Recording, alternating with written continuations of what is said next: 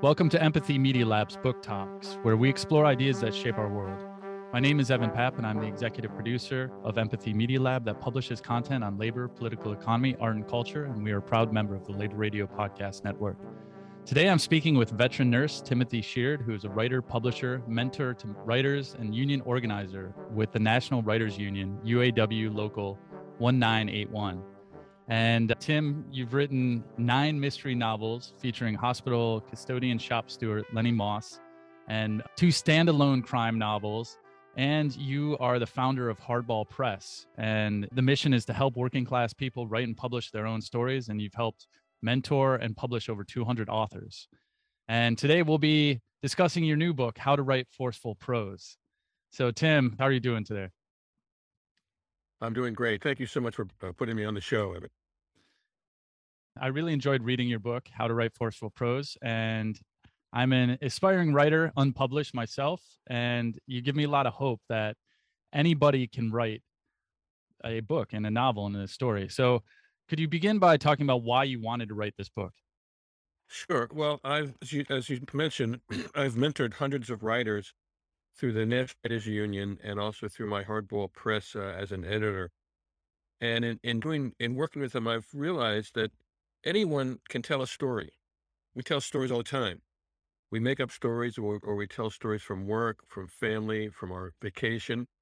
And so to learn to write that down and make it a compelling story is a skill that just about anybody can learn if they're willing to take the time, listen to criticism, and just work the program, just work it and work it. So I wanted to put this out as sort of a distillation of the advice that I've given writers over the years to what they need to do to up their game and make it really a short piece of writing. Yeah, and it's a very accessible, quick read. I was able to read it in one sitting. And you write, writing forceful, evocative fiction and creative nonfiction is an art that almost anyone can learn. And the inspiration or idea that first emerged from that mysterious subconscious region of your mind starts you on the writing journey.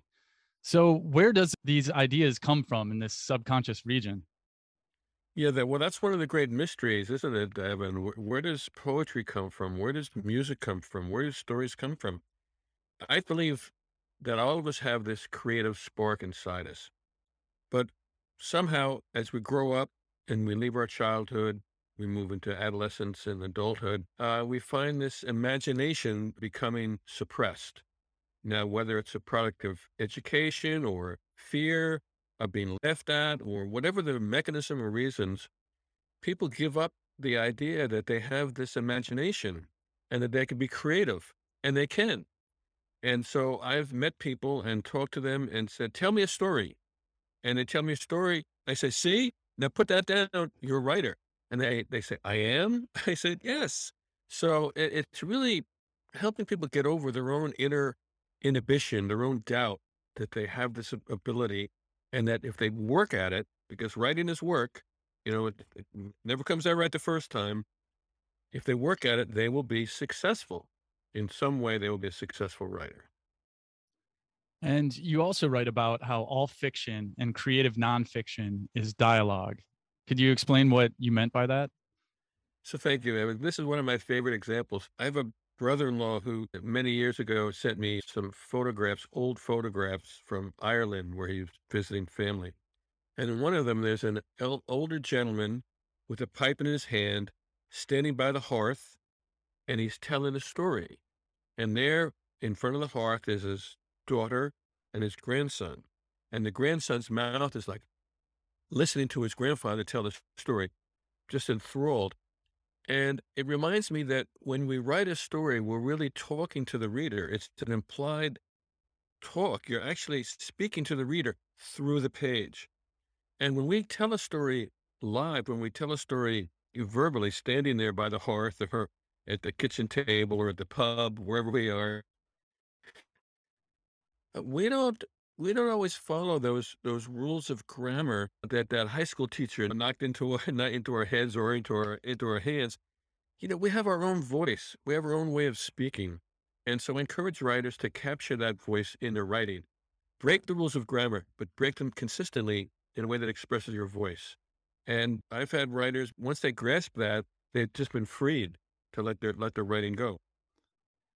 For me, in my journey of finding my own voice, writing journals and things like that, I think has been one of the best things for me to get my thoughts out of my head, to see them on paper outside of my head and all the mind chatter and everything else that ruminates and pulls you along, and exercising that out. And so you can look at it a little more objectively when it's on paper, and finding your own voice comes into your own life and gives you direction, everything else. So I really do believe that everyone should write. Everyone should read more, including myself, of course. But writing is such a important tool for thinking and for connecting with other people. And something too that was a little kind of surprising was you wrote all stories are stories of mystery and suspense, and there's no suspense without danger. So could you talk a little bit about what you mean by that? Sure. Well, if you look at some of the real masters of the writing game, the writing process, like Robert McKee, who teaches screenwriting, they talk about how a story in its most basic form is a character that we care about who has a problem to overcome.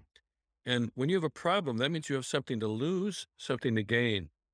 And there's a danger that you won't make it. There's a danger that that you'll fail. And that failure may be painful.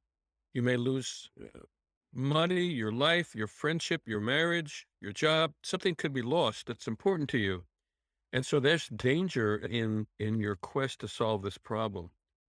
And all good stories involve taking a risk and knowing that you may fail and the failure may be painful. So you really have to have that in your story. There is another form of writing, a slice of life, a day in the life, where you just follow someone in their footsteps, but there's no conflict, there's no resolution, they don't overcome something. It's just a day in the life. It's a nice story, nothing wrong. I'm not dissing it, but most stories, the vast majority, are a character with a problem, and we care about them solving that problem. Yeah, and you write, we are all flawed characters. We all have regrets for things we did or failed to do. Let your character learn an important lesson about life and become a better person, more empathetic, more understanding, more worldly, a higher level of humanity. Since we all, I hope, strive to become better members of humanity and better custodians of the habitat that sustains us. That's beautiful writing right there. You also write, there's no such thing as fiction. So as a fiction writer like yourself, what did you mean by that? Well, that's not original to me. Let me say, I'm carrying on an old tradition and among writers in the National Writers Union. So fiction, when we tell a story, first of all, we draw on our experience and we draw on the world around us, and we try and capture that world in a realistic way. So right there, we're true to the place, the time, the dialogue, the culture. We're true to that. And the other thing, as storytellers, we write about the human condition and the many struggles we go through in order to find our way in this world, in order to make a life for ourselves that's meaningful and satisfying. And finding that that's a truth, that's a search for a truth. You're searching for something that all of us look for in the real world. There are real, the search for love, the search for redemption, the search for forgiveness, the search for success. And so when we write our story, we're true to what human beings constantly are looking for. And in that sense, the only difference, significant difference between fiction and nonfiction is liability. Nonfiction, you could be liable. Fiction, not so much of a worry. So it's not just that you wrote a book on how to write better prose and forceful prose, but you are a very long established writer yourself. And for someone in their 40s like myself, you also started the process later in life as a writer, and it gives me great hope that I can still put out some publications before I leave this earth. And could you talk a bit about your own process writing that first novel, and how you just were able to continue on to write nine, and moving on to your 10th Lenny Moss novel, and then the two other books as well? Well, one thing about being a writer, especially if you're going to write long form writing, or you're going to write a book, even a short story writer, if you're going to write a lot of short stories, there's a way in which you have to be very selfish. You have to say no to people, and you have to say no to, like, social invitations. You need to find time to write, and then you need time to find time to read what you wrote and to revise it, because writing is a form of focused reading. You write something, you put it down, you make dinner, you walk the dog, you water the plants, then you read it. And it isn't quite there. So you revise it. And you have to tell people no. Now, when my boys were old enough, my two boys were old enough that I could park them in front of the television set and ignore them, right? When I was in my 40s, I went up to the third floor of our little house in Philadelphia and I wrote in the evening. And I just said to the family, I'm taking the time. And eventually they got used to it. So to be a writer, you have to be a little bit selfish. You have to make the time for yourself. A good time to write is when you first wake up, because a great deal of creative thoughts come from your dreams. So if you can get up early before work, before your chores, and write at that time, for those of us who take a nap, excellent time to write when you wake up from the nap. But try and stay close to your sleep, your waking time, because that's where your imagination is most free. Every writer's gonna be different, but when you're sitting down and you're creating that space, how much time would you give yourself? And also, what's the timeline that you're looking at? Everyone's busy, and if people have other things going on, but are you someone who cuts away a couple hours a day or a few hours a week, or is it something that you're just constantly trying to move forward? Or I need to finish this novel by the end of September or something like that. Sure. Well, if you decided you're going to write a whole book, then what happens, in my experience, is the story takes you over and it's on your mind all the time. So there will be moments in the day, you're at work, you're making dinner, or you're bathing the kids, whatever, you'll get an idea. You get a little piece of dialogue pop up in your mind. You've got to carry a pocket notebook with you. And you got to say, excuse me, got to write this down. I was working in the hospital as an ICU. I was making rounds in the ICU with a wonderful doctor, Dr. Schultz, a trauma surgeon. And a patient had a bleeding ulcer, and he was bleeding, bleeding, bleeding. And the nurses were pumping blood into him, unit after unit of blood. And so a young intern asked Dr. Schultz, said, Dr. Schultz, how long can they continue? How long will they continue pumping blood into this guy? And Dr. Schultz deadpanned, all bleeding stops eventually. So I had my notebook with me. So I said, Dr. Schultz, I love that phrase. Can I have that for my stories? He said, sure. I wrote it down.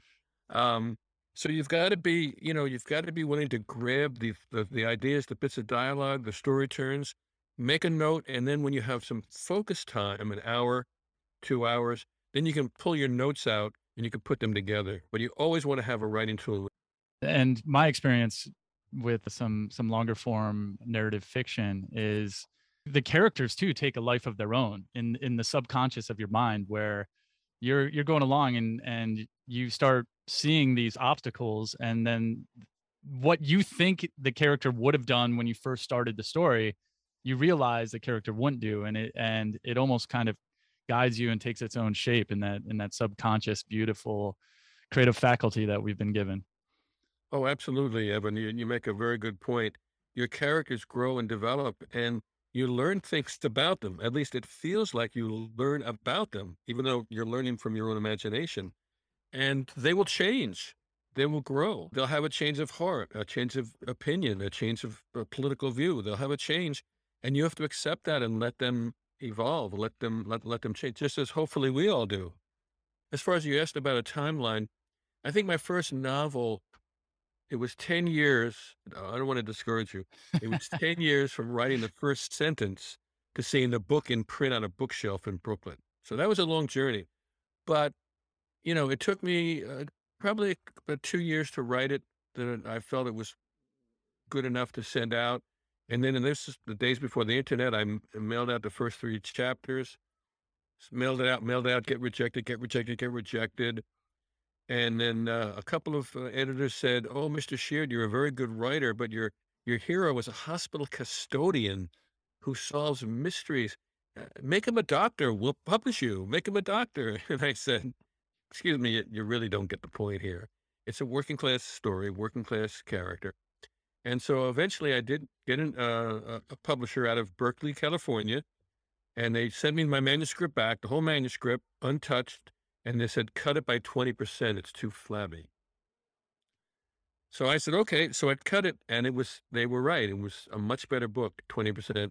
And in retrospect, it probably could have taken another 20 off because I didn't know if I'd ever write another one. So I put everything I had into it. So they agreed to publish it, and it was almost 2 years before it came into print because with a lot of publishers, there's a long lead time between accepting a manuscript, editing it, designing it, and marketing it because they have other authors in the queue who are ahead of you waiting to be released. So even though the book was done, it was almost 2 years before it was on the shelf. You also talk about how you need to trust your editor. And for someone who's created a publishing company and have edited hundreds, thousands of stories and essays, could you talk a bit about that? Because how do you find the editor? What's the best way to go about it? Sometimes people are intimidated by editors. Sometimes people want to reject what the editor is telling them. Could you shed some light on that? Sure. Well, first of all, I recommend if you're a writer, you join the National Writers Union, National Writers Union, NW.org. And we have a book division and we have an online listserv, which is just an email address that people send in questions and thoughts and suggestions and announcements. And you can solicit information. And there are members there who can help you find a good editor. A good editor is hard to find. It's almost like finding a good partner in life. And so you don't have to accept an editor who treats you badly. I know a woman who wrote a book. She sent it to an editor, and the woman chewed her up, castigated her, told her it was garbage. Well, that's a terrible editor. An editor should be able to criticize you in a hope they should be able to find something good in your writing and say, "No, I really like this. This was really good. This is what I think you need to work on to make it better and make it ready."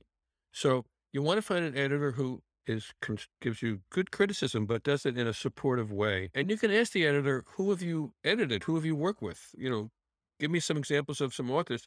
And then you can look at their books and see if you think they're a good writer. An editor, okay, when you write a story, you know all the elements, you know all the characters, you know what's happening and why it's happening. The reader doesn't. The reader doesn't. The reader reads it from the outside in. You read it from the inside. And so an editor will look at it with these fresh eyes, never having seen the manuscript, and will find weaknesses in your writing that you weren't aware of. For example, it's very common to introduce a character, page 10, Evan. Then you bring it back 100 pages later. You're the writer, so you know who Evan is. You remember Evan, you created him. The reader doesn't remember. So the editor will remind you, refresh the readers what Evan's about. Who is he? Why is he there? Things like that where the writer just makes a simple mistake. Pronouns. You'd be amazed how many people use pronouns where it's not clear who you're referring to. Evan and Tim were in a boat. He said, "Who?" You know what I mean? So there are common errors weaknesses that all writers have, and the editor will point them out to you again in an affectionate way, in a supportive way, and then help you up your game and correct your deficiencies. And in your book is how to write forceful prose. You do even go through a little bit on the pronouns and when to use them, when not to use them, when you can even like drop even the name and once there's a cadence established that the audience can see the dialogue going on. And I do want to take a step back. You publish so much on working class issues and labor issues, and you really have been just an incredible person with energy, a resource, a foundation for so many other people who are telling working class stories. And I think when you look at most media and most corporate media, it's just not there. And we need to search out independent publishers like yourself to actually find these stories that aren't necessarily going to be on the New York Times book bestsellers, but they could compete with any of those books in quality. So could you talk a bit about that angle of publishing working class stories? Sure, we're independent and progressive publishers.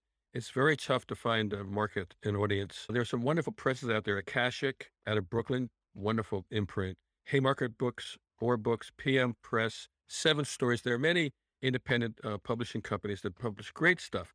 But there's a dirty little secret in the world of journalism.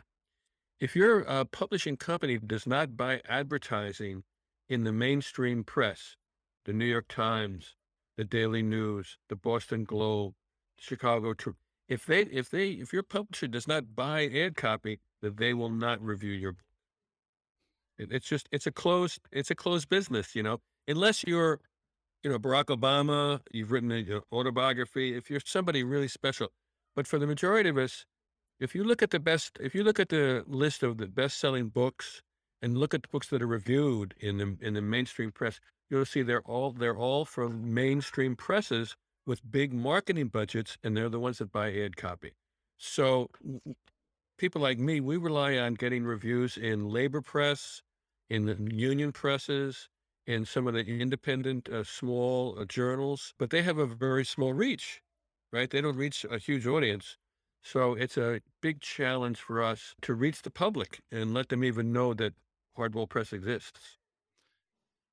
And most everyone is working class, and I trying to continue to build the solidarity with the entire economy is not just we're at our jobs and then we go and start consuming this here or there, but that we're all supporting each other one way or another, or not supporting each other. And so trying to get through the gauntlet of all these big tech titans on social media that unless you give them a lot of money, it's very hard sometimes to get to the top of other people's feeds, really working on that network and building those local communities and becoming a voice for the working class. And I just love what you're doing. And I really appreciate all the collaboration I've done and all the authors I've read through that have come through Hardball Press. So thank you for all that work, Tim. Well, thank you, Evan, for your support. It means a great deal to me. I can't even put into words how much it means to me. And I do want to talk a little bit about all the music that you're creating. And we're going to put in the show notes how to find your book, and where will people find your book on how to write forceful prose. Sure. Well, they can find my book at hardballpress.com. They can get it from your independent bookseller, your local bookseller, because it's available through the major wholesaler, Ingram, and you can buy it from Amazon. And when I know some people say, "Oh, Amazon, I don't want to buy from Amazon," there's an argument to be made, but there's also an argument to be made. Okay, if you really don't like Amazon, then help the workers organize. Right. So, for example, we're donating materials for organizing that have been used by unions for years to build labor solidarity. We're donating books, we're donating pamphlets, we're donating information. Some of my authors are donating materials, we're donating time, we're donating workshops. So I understand someone's aversion to Amazon, but my answer is let's organize them. Yeah, they're not going away. So we got to confront them head on. And the workers who are creating so much value in that company need to get their piece. So, can you talk a bit about this album you're doing, this play musical you're doing, and if you would also be able to perform a little bit, that would be excellent. Well, I have to warn you about my voice here, Evan, but that's kind of you to say that.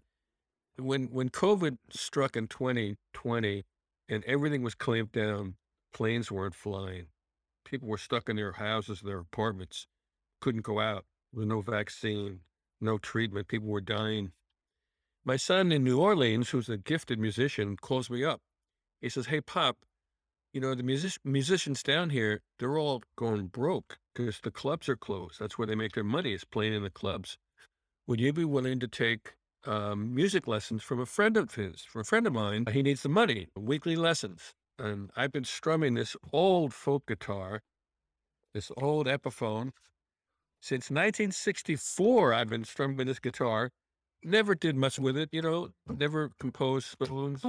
Just played Woody Guthrie and enjoyed it. So I said, sure. And somehow this wonderful teacher, Or Chevalier from the New Orleans Guitar Center, he opened up a world of music, composition, harmony, syncopation, rhythm. He taught me to listen to music, to really listen. And then once I'm listening to listen for the architecture underlying it, what makes it work and what is the journey? He always talks about music is a journey to a place of tension and then a return to harmony, which is very much like a story, conflict resolution. A song is very similar. And so I wrote a whole bunch of songs for my dear coworkers, at the time in the hospital where I used to work. I was retired. I wrote songs for them about their struggles and their courage and their loss, their sacrifice. And I put a virtual band together. People would come in one at a time and they would record a track and so on. And I cut a CD and I gave them to my friends in the hospital and they enjoyed the music and it was satisfying. And along the way, I wrote a song about a young woman up in a tree, old growth tree. And she and her friends are trying to stop the loggers who are going to come in the morning, trying to stop them from cutting down the forest. So I played this song for a couple of weeks and I realized, hey, Evan, hey, this would make a great basis for a play. Good versus evil. I'll write a musical. Now, what makes me think 70, I was 73 at the time, I'm 74. What makes me think I have any of the talent or skills or whatever you need to write a musical? And I said to myself, "Oh, why don't I try it? What's the harm in trying? It's a journey I'm going to undertake. It never sees production. I'm having a lot of fun doing it, right? And so what's the harm?" So I wrote 25 songs and I wrote the script and I hired a group of wonderful actors and I brought them into a studio and we rehearsed the songs. And then I asked them to read the script, the whole play, and sing all the songs so I could hear it, really hear it, because so far I'd only heard it up here. And I'll tell you, it sounded good. When this young piano player, Shiho, when she played tickled those keys and those sopranos, and when they were singing those songs, man, it was a wonderful experience. So I'm continuing working the play, rewriting it, revising, and hopefully one day people will hear a young woman sitting on stage in a tree. Listen, hear the wind call to the trees, hear the rustle of the breeze in my forest canopy. Come and sit among the trees. So, I write these songs and it's exciting. One thing let me add to, we've talked about writing. Really, we're talking about doing creative things, creating art. You have to have a dream. You have to have a dream where you're pursuing something and it makes you happy. It gives you satisfaction. I would write a song and I'd play it for my music teacher, and I'd say, "Or, is the song any good?" And he always said, "Do you like it?" And I'd say, "I love it." He says, "Then it's good." So write to your own satisfaction, whatever form of art you're in, write to your satisfaction and enjoy it. And that's half the battle for life. I have a couple more questions, and I constantly think about this. And part of what Empathy Media Lab is also an event space, and I converted my living room into a music studio, and I also play a lot of music, and I'm working on a musical film myself with 5 songs as 5 different chapters. Great. And this is the thing, I wrote it in 2016, filmed it in 2018. So, I'm on my 10-year way, but finally working with the sound engineer, and it's getting very close. So that being said, with all the turmoil in the world and all the psychic problems with everyone and just the neuroses distorting people's ability to even cope and love and enjoy life after the last many years, but especially the last 2 years, art and the creative process of each individual, I think, is more important than ever before. And how can we continue to try to expand this for the kids that are getting their art programs cut, and for the adults who just are drying up inside and not finding anything to be hopeful for, or anything beautiful in their life that can actually keep them going and allow them to achieve a higher potential than maybe they are currently in right now? Right. Well, my response is a little bit global for that. I think there's a puzzle I like to give people. If you have leftover slices of pizza, you get up in the morning, you have pizza in the refrigerator, slices. You want to slice right now, hot, but you don't want to wait for the oven to heat up. You don't want to wait for the broiler. You want it now. So you want to put it in your toaster. But if you drop it in your toaster, the sauce and the mushrooms, they're going to fall down in the toaster. So how do you heat your pizza in the toaster without it all falling off? Turn the toaster on its side, slide it in. Perfect. Okay.